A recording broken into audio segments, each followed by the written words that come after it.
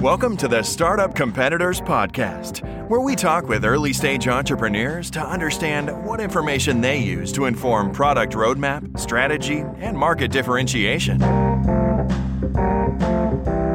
Hey there. Today we're talking with Jeroen Korthout with SalesFlare. Jeroen and the SalesFlare team have built a new CRM that does a lot more automation than most of the CRMs out there in the market.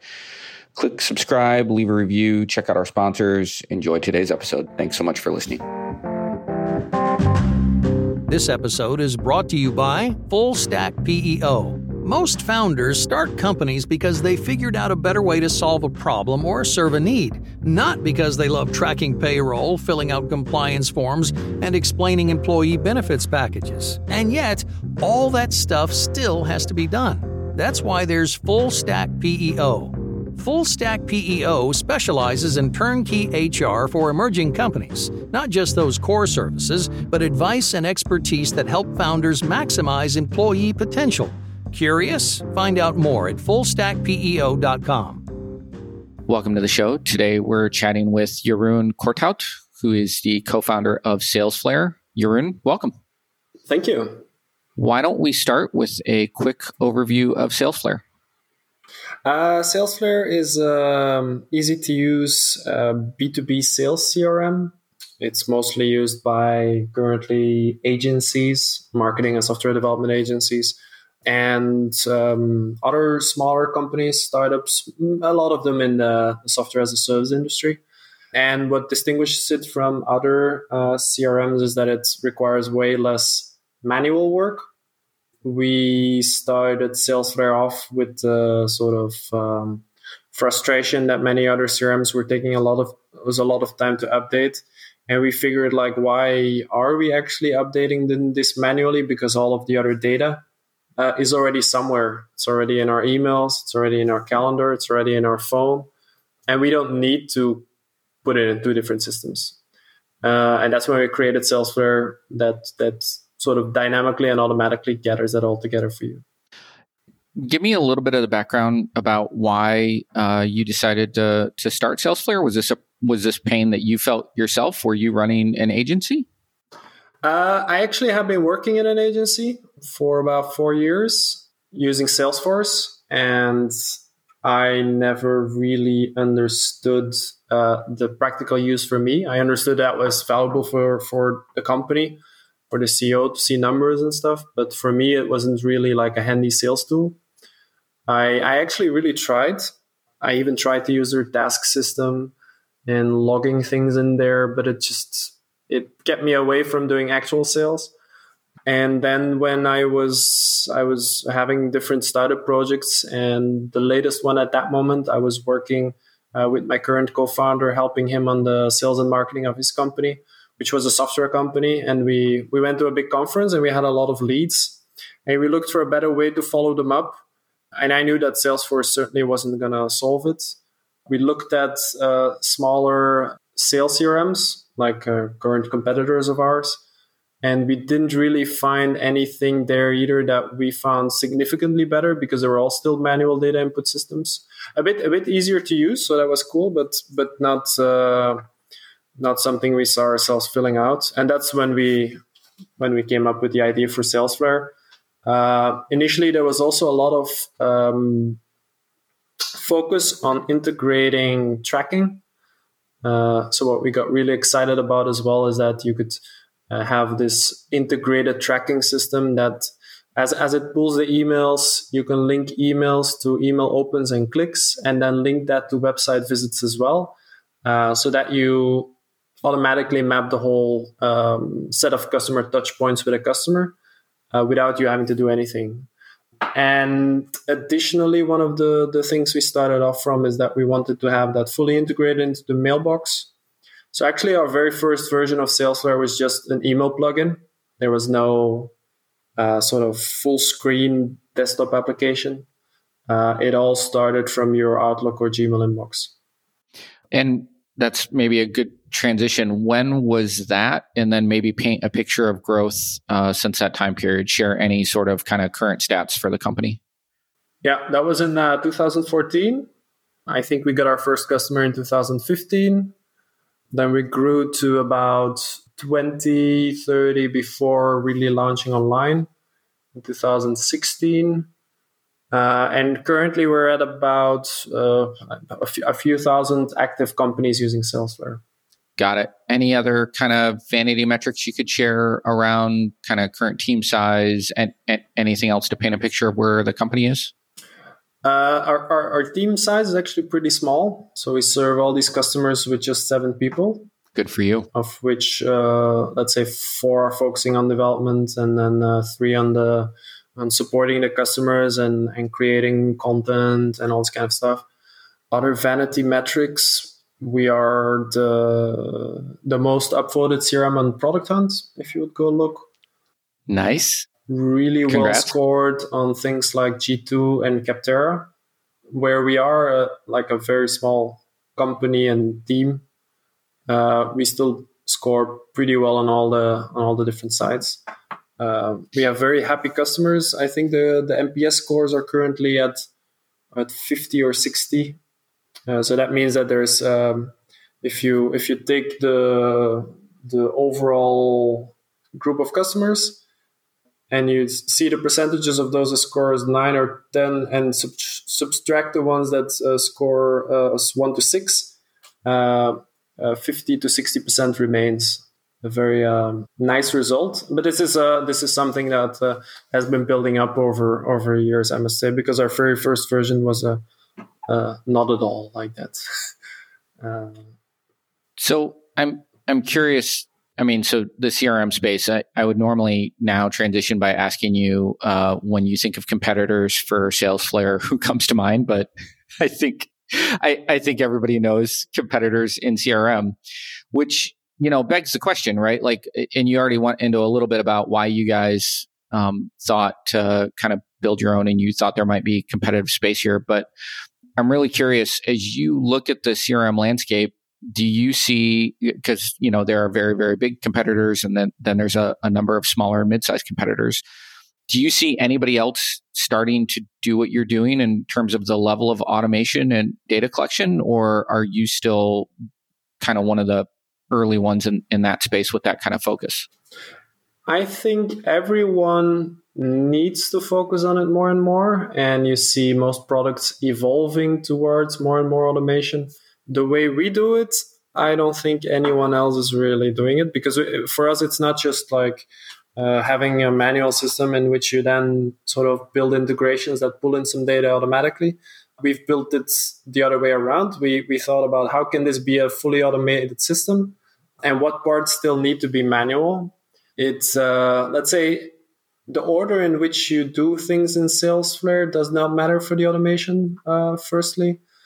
Secondly, many of the things that it pulls in are offered to you as suggestions, and you can then choose to accept those or not. And it works generally like that, while the classic way of building a CRM system is still very much thinking of manual data input first. But definitely the whole market is going that way. And I think we still have a nice advantage. Whether the customers always see it very clearly is the question. Some do, some don't. And if you look at the total landscape, so very, very simplistic, there's the large companies and the smaller companies. The large ones naturally need an enterprise CRM at some point. And that the space in which this changes is somewhere around, depending on how they think about stuff, but from 50 to 500 employees or something, they need to be on an enterprise CRM, because the CRM is not so much seen as a practical sales tool anymore at that point. It's seen as a single point of record in which everything needs to happen for all departments, and in which all the flows also then need to be built in a custom way. So then you end up with something like Salesforce or Microsoft Dynamics or SAP or whatever. But then below the enterprise CRM space, the end user becomes more and more important, because there a CRM is actually a sales tool. It's a way to get more sales. I'm sure that in the enterprise space, they also think about it that way a bit, but it's not the focus. While for the smaller companies, it's definitely the focus. And the way historically this has been branded then it's called a sales CRM, to make clear that it's a CRM focused on the sales aspect. Now, this has been then also expanding a bit towards marketing and other stuff, but still called often like that. And the main competitors we have in that space are currently HubSpot and Pipedrive. That's the two companies we get compared to most, apart from Salesforce, because actually a lot of our larger customers somehow always compare us to Salesforce and not these two others. Can you walk me through, so I am a sometimes salesperson, walk me through what my user experience would be using your product? In particular, I'm kind of interested in what some of like the examples for what suggestions look like and things like that. What do I actually experience when I start using your product? Currently, when you start using our product on the site, you might come into one of the two versions because we're experimenting. So the one version, you get asked to connect to your emails first, and then you get a walkthrough of Salesflare. The other version, you get a walkthrough of Salesflare, and when you like it, then at the end, you can connect to your emails. From the moment you connect to your emails, Salesflare will start going through it, seeing who you've emailed with, and will start creating contacts for the people you emailed. Then it will pull more information about these contacts as well from publicly available information like social media. It will pull pictures and positions and social profiles, etc. And it will also go in your mailbox looking for email signatures, where it then will find things like phone numbers and positions as well, and addresses and stuff. So it starts automatically creating a list of my contacts, it's called in the application. And then these contacts, from these you can very easily create accounts, so companies. So you can say, create an account with this contact. And then it will automatically see what the email address is. Based on that, it will identify the company. And then also, similarly, like on contacts, pull in extra information about the company, like the company size and the logo and where they're located, address, phone number, email address, perhaps general email address. So that's where most people start. Then as you connect to your calendar, it will pull in meetings as well. So when you create an account, like a company in the software, it will show you a timeline with all the emails you've exchanged with the contacts at that company and the meetings you've had. And that's just live. When you integrate with either Gmail or Office 365, it's really like it's immediately there. For others, it takes a bit to sync. And then it will start also filling your suggested task list based on that. So it will say like, you just had this meeting, but you didn't add notes yet. Don't forget to reply to this email because we see it's a customer of yours and you haven't replied yet. Or you haven't talked to this customer for 10 days, for instance. Maybe it's good to pick that up. And so some of those, are those rules that you guys just have set up by default and then I can edit those? Is that something I define up front? Is that something that you see how often my cadence is reaching out to past clients and you're learning that along the way and then helping reinforce that? How does all that stuff work?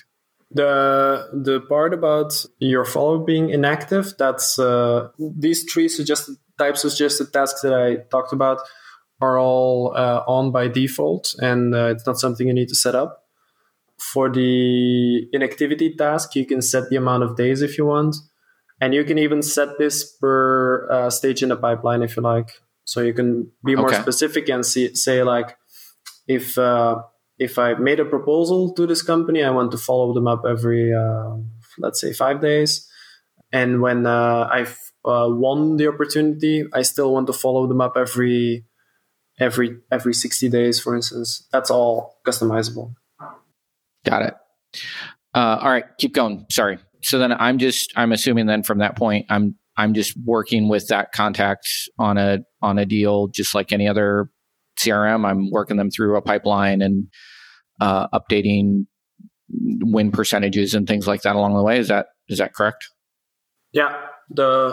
You just it's one of the only things you do manually is updating the stage of the opportunity. So you just drag and drop it from the one stage to the next one, and it helps you to organize like where things are at. The rest will happen for you automatically. Like it will automatically keep track of the timeline of all the emails, meetings, calls, the tracking on these things. Any suggested tasks. Obviously, you can add manual tasks as well. And when you meet new people at the company, it will also suggest them to you on the account. It will say like, here's a few suggested contacts, and with one click, you can then accept or reject these suggestions. So one of the things that's really interesting about that. So by the way, thank you. That is very tactical. I feel like I kind of know what you guys do now. So one of the things that occurs to me is that if you're capturing all that information automatically versus me putting that stuff in manually, because I'm no different than every other salesperson. I suck at doing follow-up and taking notes and in updating status and all that kind of stuff, right? Like I'm not unique and that's no mystery.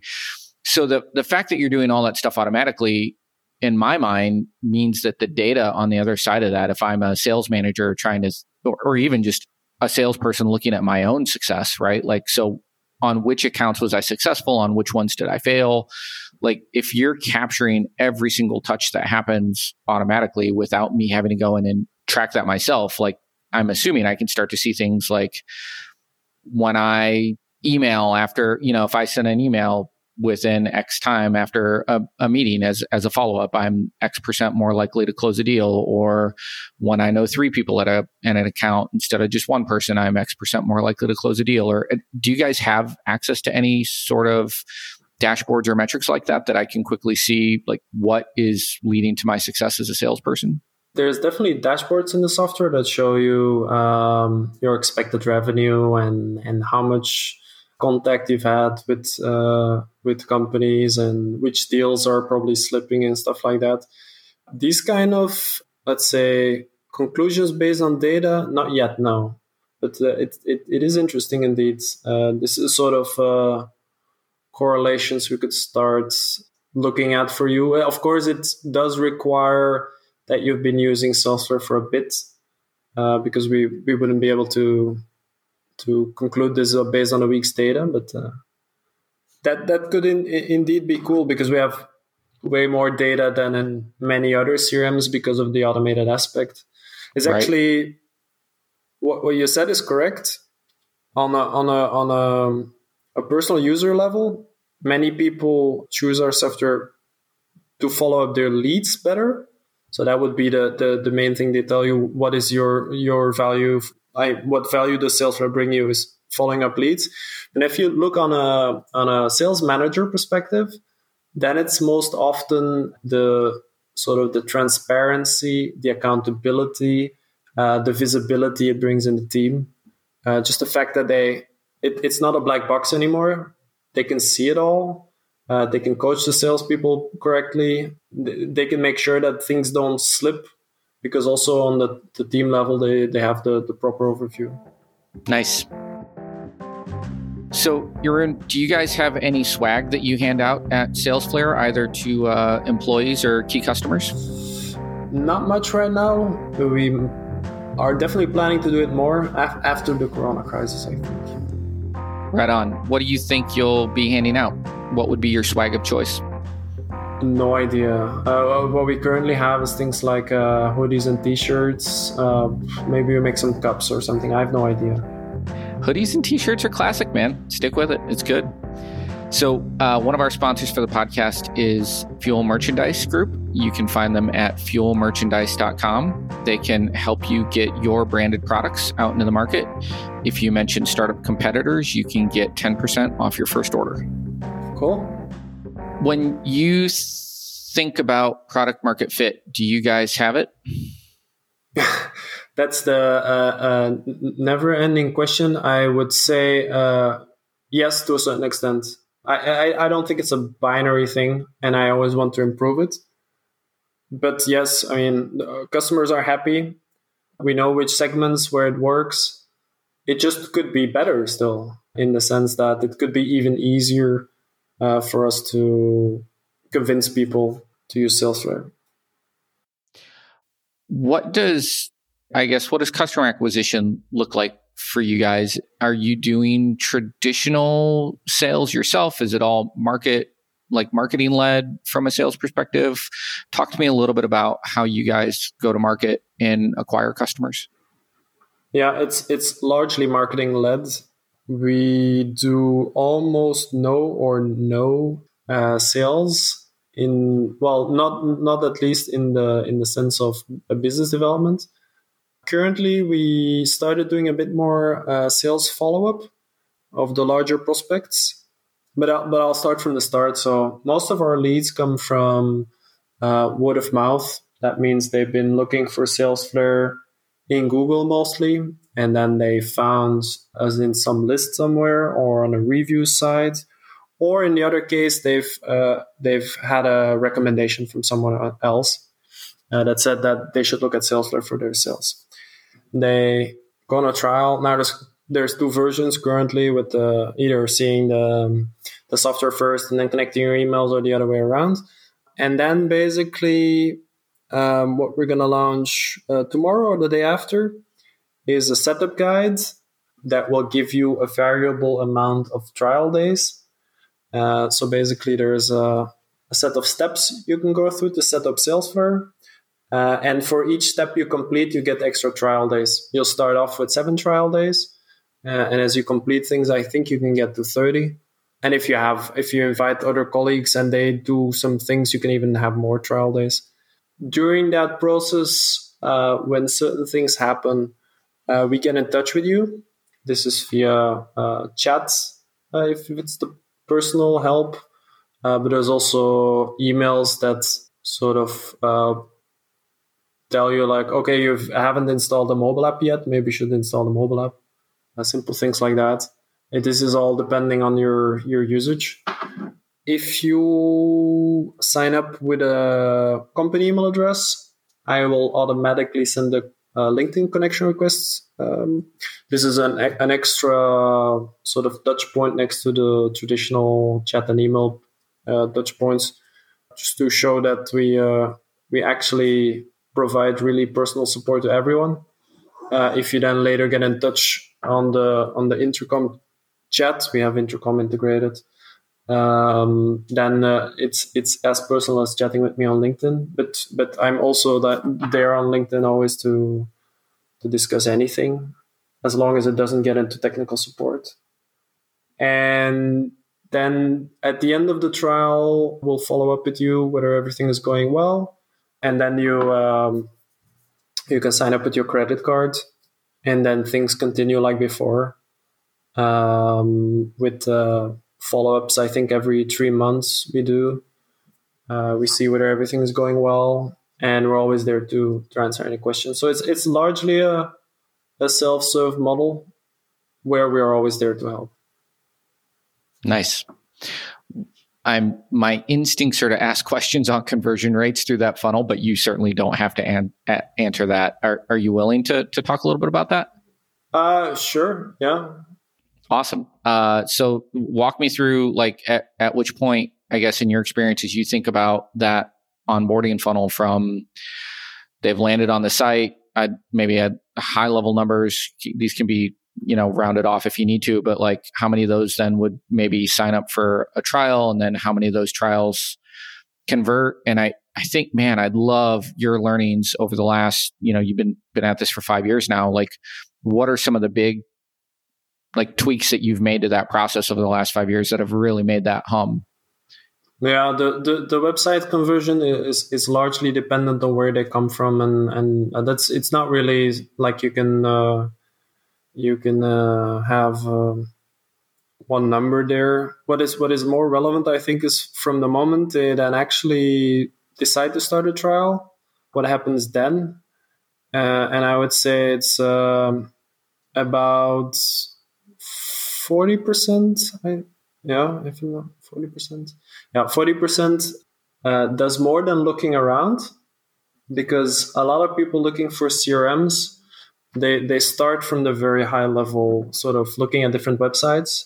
First, they look at different lists, and then from these lists, they will distill the ones they want to look at. Then they look at the websites to then see which ones they would like to dig in deeper and start a trial. And then they start trials, but even then they're not really like looking to have an actual experience. It's just looking at the interfaces of different products. 60% of the trials we get are just people looking at the interface. They don't do anything. So they don't track any customer, not even one. Then 40% actually do use the trial. Of these 40%, 40% does it seriously, like they go in and create a significant amount of customers. So you're at 16% at that point. And then more than half of those, ending up with about 10%, subscribe to our software. That's how it looks currently. With the setup guide that I described earlier, I hope to change these first numbers. It's focused on activating more people, but also it should have effects downstream as well, because what we see in data is that when the more actively people use a trial, the more likely they are to convert, but also the more likely they are to stay with us in the long term. It has a significant effect on churn as well. Now, what we did for this initial sort of... Can I unpack that for a second? Does that mean... So when you say that, you mean versus if I just showed up on your website, literally just swiped a credit card and just skipped my trial, I'm less likely to be a long-term customer. I'm more likely to churn off than somebody who went through the trial and that, okay, interesting. Yeah, when people immediately sign up, I would in the past consider them successes. But when I look at it now, most of these people have gone already. So, when did you discover that? Last year or the year before, I often go into data and start calculating correlations. And that was a very clear one. It was based on usage of features during the trial, pulling out data like that, and then comparing that with whether they signed up, and then whether they sign up and were still paying after a certain period or not paying anymore. And then, the effect was pretty big there. Interesting. All right. Sorry, I didn't mean to cut you off. Thanks for that clarification. And the other thing I wanted to say is because so many people are just looking around, that's why we built this walkthrough initially. When you sign up for a trial, you can see it. There's a walkthrough of Salesflare first, which shows you through the main functionality, but also shows you sort of the aha moments where it shows what we do different than in other CRMs. Because at least then we can show that to people, even if they don't do the effort themselves to start tracking customers. We sort of make sure they get the essential demo. So, do you have a feel for what percentage of your customers are coming from another CRM versus you are the first CRM that they've chosen? Most of them, I don't know, 60-70%, I would say, come from another CRM. It doesn't happen too often. Well, yeah, it might even be more. They often go through different stages, in the sense that they might have started from Excel, then briefly tried a CRM and didn't like it. Often Salesforce is somewhere involved there, and then come to us. Salesforce might be involved in between the Excel and us, or it might be involved in a previous company, like, I used Salesforce before and it was horrible, kind of style. Yeah. So then what's the migration process look like if I have a bunch of data in an old CRM that I need to get imported? Exactly like you said it, you import it. So you export it out of the other system and import it. All right. So it's just a CSV or whatever. There's no specific thing I need to do there? No, it's just with a CSV right now. What I always recommend people to do is to clean that up before they import it, because well, it's usually there's a lot of garbage in there, and it's like when you're moving houses, it makes sense that at that moment take a little bit of time and throw some stuff away before you move it over. I like that analogy. Yeah, it helps to frame it for people, because otherwise they don't like to take the time. They're just like, I want to get this over with, take the data, put in the data. But it's good if they at least take a little bit of time to say, okay, maybe this is not relevant anymore, and this is a bit dirty. There's also an issue with data that comes from certain CRM systems, because some systems make it so easy to input data and don't properly validate what's being put in. We get things like phone numbers in an email address field, or the other way around, like companies that exist multiple times, and once the deal is linked to the contact, that is then not linked to the company, and sometimes it is, and very complex things which don't make any sense, that we then also need to make sure that that gets solved before it gets in our system, because the thing is, because of all the automation, we need to make sure that an email address is an email address and a phone number is a phone number and stuff, because otherwise we cannot link these things to each other. So in the import process, sometimes that still needs to be fixed. Switch gears. Talk to me a little bit about the future. What do you think is next for SalesFlare, and or are there any trends that you guys are tracking and following as you chart that kind of product roadmap? Yeah. Currently, we're working on a few bigger features that will make SalesFlare more interesting for slightly larger companies, not the really large ones, but to give the bigger teams on our software more what they deserve. So it's things like custom dashboards and permissions and stuff. The last feature release was email workflows, which allows you to send flows of emails. This can be email sequences, but these can also be sort of drip flows in quite a flexible but still simple way within the software. And that's a system that we build in such a way that it can expand to other types of interactions and actions in general as well. So that's why we call it email workflows and not like email sequences or something, because it's built to be a real workflow system. So probably one of the first things we'll add is the possibility to create a task, for instance, within the flow. We can add some more triggers on the steps themselves within the flows, things like that. Working in more of that sort of automation is probably one of the things we'll do. Then we're always looking, based on the data we have, to create more automation. We're always looking to make the user experience flows better in the software. Something we're constantly working on. About 1/3 of our development time is also spent on onboarding improvements. That's why you're hearing this kind of the experiments I said before, the setup guide, or that's really something we certainly recently have started spending even more time on. And then another thing we're looking to do is adding more features for SaaS companies.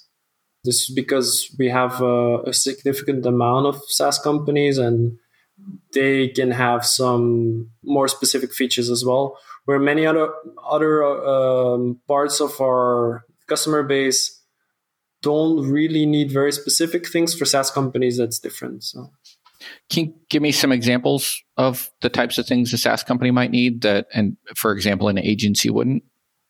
Yeah, it's mostly around prioritizing and timing follow-up well based on the engagement and the revenue metrics that a certain customer has with your product, to summarize it.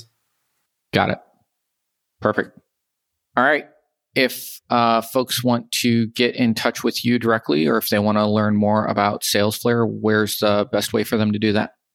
For SalesFlare, it's salesflare.com. And to get in touch with me, the best thing is LinkedIn. I do recommend to include a message, because otherwise I have no idea where you're coming from. And there's many people sending LinkedIn requests every day. So So if you just mention in the LinkedIn request that you've heard me on this podcast, then I will certainly accept and we can chat. Awesome. Jeroen, thank you so much, man. I am definitely going to check out the product, and I appreciate you taking the time to chat with me about what you guys have been working on. Cool. Thank you.